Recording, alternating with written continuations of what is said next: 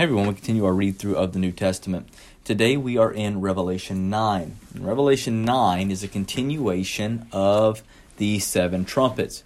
We have seen the first 4 trumpets, and now we see the 5th and the 6th. Remember, the 5th is a part of this current age. It is one of those recapitulating cycles or pictures of things that happened during the interadvental age, where the 6th trumpet brings us to the end of the age, and the 7th will be the consummation. But once again, just like it was with the seals, there will be a break, an interlude that will lay out the protection of the saints that happens between the 6th and the 7th trumpet. And so here we see the 5th and the 6th together.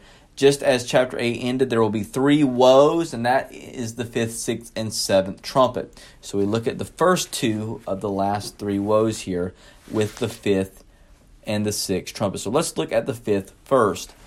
And the 5th angel blew his trumpet, and I saw a star fallen from heaven to earth, and he was given the key to the shaft of the bottomless pit. He opened the shaft of the bottomless pit, and from the shaft rose smoke like the smoke of a great furnace, and the sun and the air were darkened with the smoke from the shaft. Then from the smoke came locusts on the earth, and they were given power like this power of scorpions of the earth.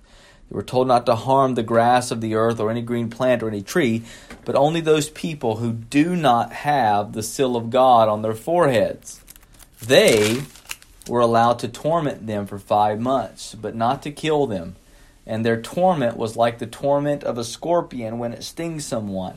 And in those days, people will seek death and will not find it. They will long to die, but death will flee from them. In appearance, the locusts were like horses prepared for battle. On their heads were what looked like crowns of gold. Their faces were like human faces, their hair like women's hair, their teeth like lions' teeth. They had breastplates like breastplates of iron, and the noise of their wings like the noise of many chariots with horses rushing into battle. They have tails and stings like scorpions, and their power to hurt people for 5 months is in their tails. They have as king over them the angel of the bottomless pit.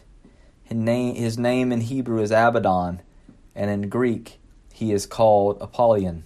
The first woe has passed. Behold, 2 woes are still to come. All right, we'll stop there for now before we get to the 6th trumpet. So here we have the 5th angel who blows his trumpet, and we immediately see a picture of a star falling from heaven, which is given the key to unlock the bottomless pit, which out from comes locust and smoke with the power of scorpions to go over these terrifying, monstrous-looking things with the faces of men, with hair like women, with breastplates of iron, right, with teeth like lions' teeth. And so this is a picture that is clearly symbolic and meant to symbolize something. So what is happening here and pictured in this 5th trumpet? Here, the trumpet blast sets in motion a horrific army of locusts energized by demonic sources.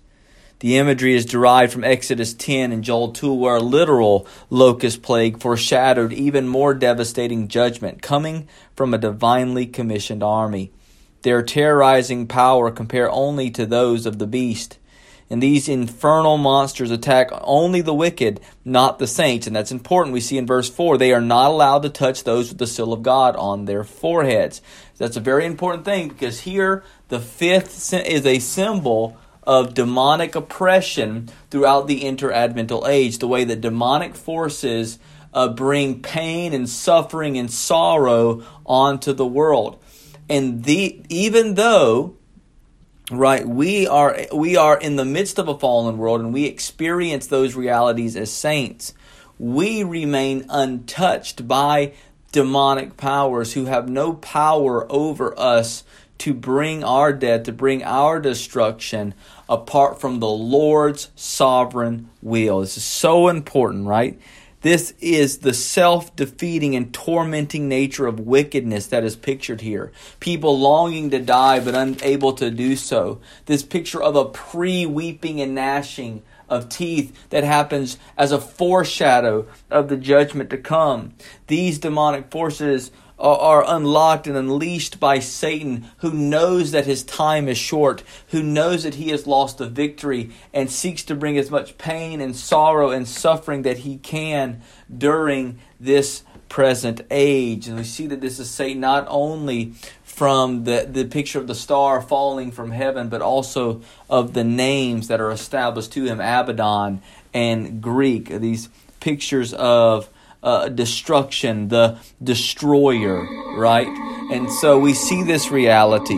Here the picture of the darkening of the clouds is the way in which these demonic forces seek to obscure the light and truth of God's word as the gospel seeks to go forth from his sealed saints into the world. And so they seek to obscure it. They seek to blind those from the light while they bring torment upon the world through their wicked temptations, as they offer so much yet sting with a deep and terrible poison. So that's what we have here in the fifth trumpet, is the picture of throughout this age the demonic forces which are at work to try and to obscure and hide the truth and light of God's revelation, and to bring pain and sorrow upon the unbelieving world as a picture of judgment against the unbelieving world and their rejection of the truth.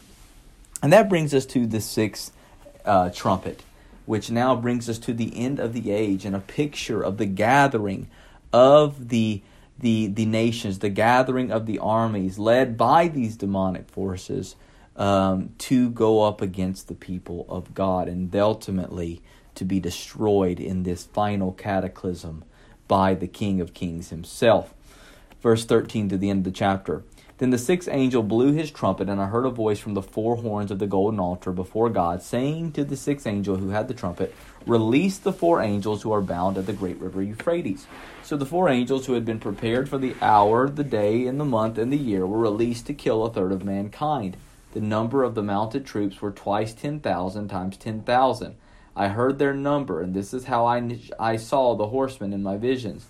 Those who rode them, they wore breastplates the color of fire and of sapphire and sulfur, and the heads of the horses were like lions' heads, and fire and smoke and sulfur came out of their mouths. By these three plagues, a third of mankind was killed, by the fire and smoke and sulfur coming out of their mouths. For the power of the horses is in their mouths and in their tails, for their tails are like serpents with heads, and by means of them they wound. The rest of mankind who were not killed by these plagues did not repent of the works of their hands, nor give up worshipping demons and idols of gold and silver and bronze and stone and wood, which cannot see or hear or walk, nor did they repent of their murders or their sorceries or their sexual immorality or their thefts. The word of the Lord, thanks be to God. Okay. One of the great context, historical realities behind this is that during the Roman Empire, they were constantly fearing an attack of the Parthians from beyond the Euphrates, the eastern border of the empire. But all such fears were dwarfed by what Revelation now pictures. Outside threats experienced by the Roman Empire presage the final day of cosmic battle. The events of these verses are similar to what we will see in the bowl judgments of chapter 16, but the consequences here are less severe, leaving time for repentance. Once again, this is what is happening. It is the same story being told throughout, yet they are intensifying and escalating, serving as a means to bid the reader, those who have yet to come to Christ, to repent, to give them time with the goal that they might repent before they find themselves in a place where repentance can be found no more. So here you had a picture of the Euphrates, right? You'll see it again and again throughout this book, where now it is blocked off, and because of this, mounted troops, a great multitude, twice 10,000 times 10,000, a counterfeit to the innumerable multitude of the Lamb, are released, and they go about killing, right? They go about murdering and bringing upon great power and oppression against a third of mankind. This is a picture of God removing the boundary which keeps these kings at bay. This, in Revelation 20, it will be a picture of the unbinding of Satan.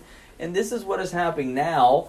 the demonic forces, the binding, will be allowed to lead, and God will bring a spirit of delusion, the scriptures say, upon these kings, these followers of the beast and the dragon, and they will gather a great army against the people of God and against Babylon itself. That will be one of the ways in which God judges Babylon, is actually by using wicked forces to tear down and destroy her wicked nature. Something that God does throughout the Old Testament all the time, right? Raising up wickedness to destroy wickedness. This just goes to show His sovereignty over all of this, how He is faithful and just even in the most craziest, amazing displays of His judgment, utilizing the wicked as an instrument for His judgment against the wicked.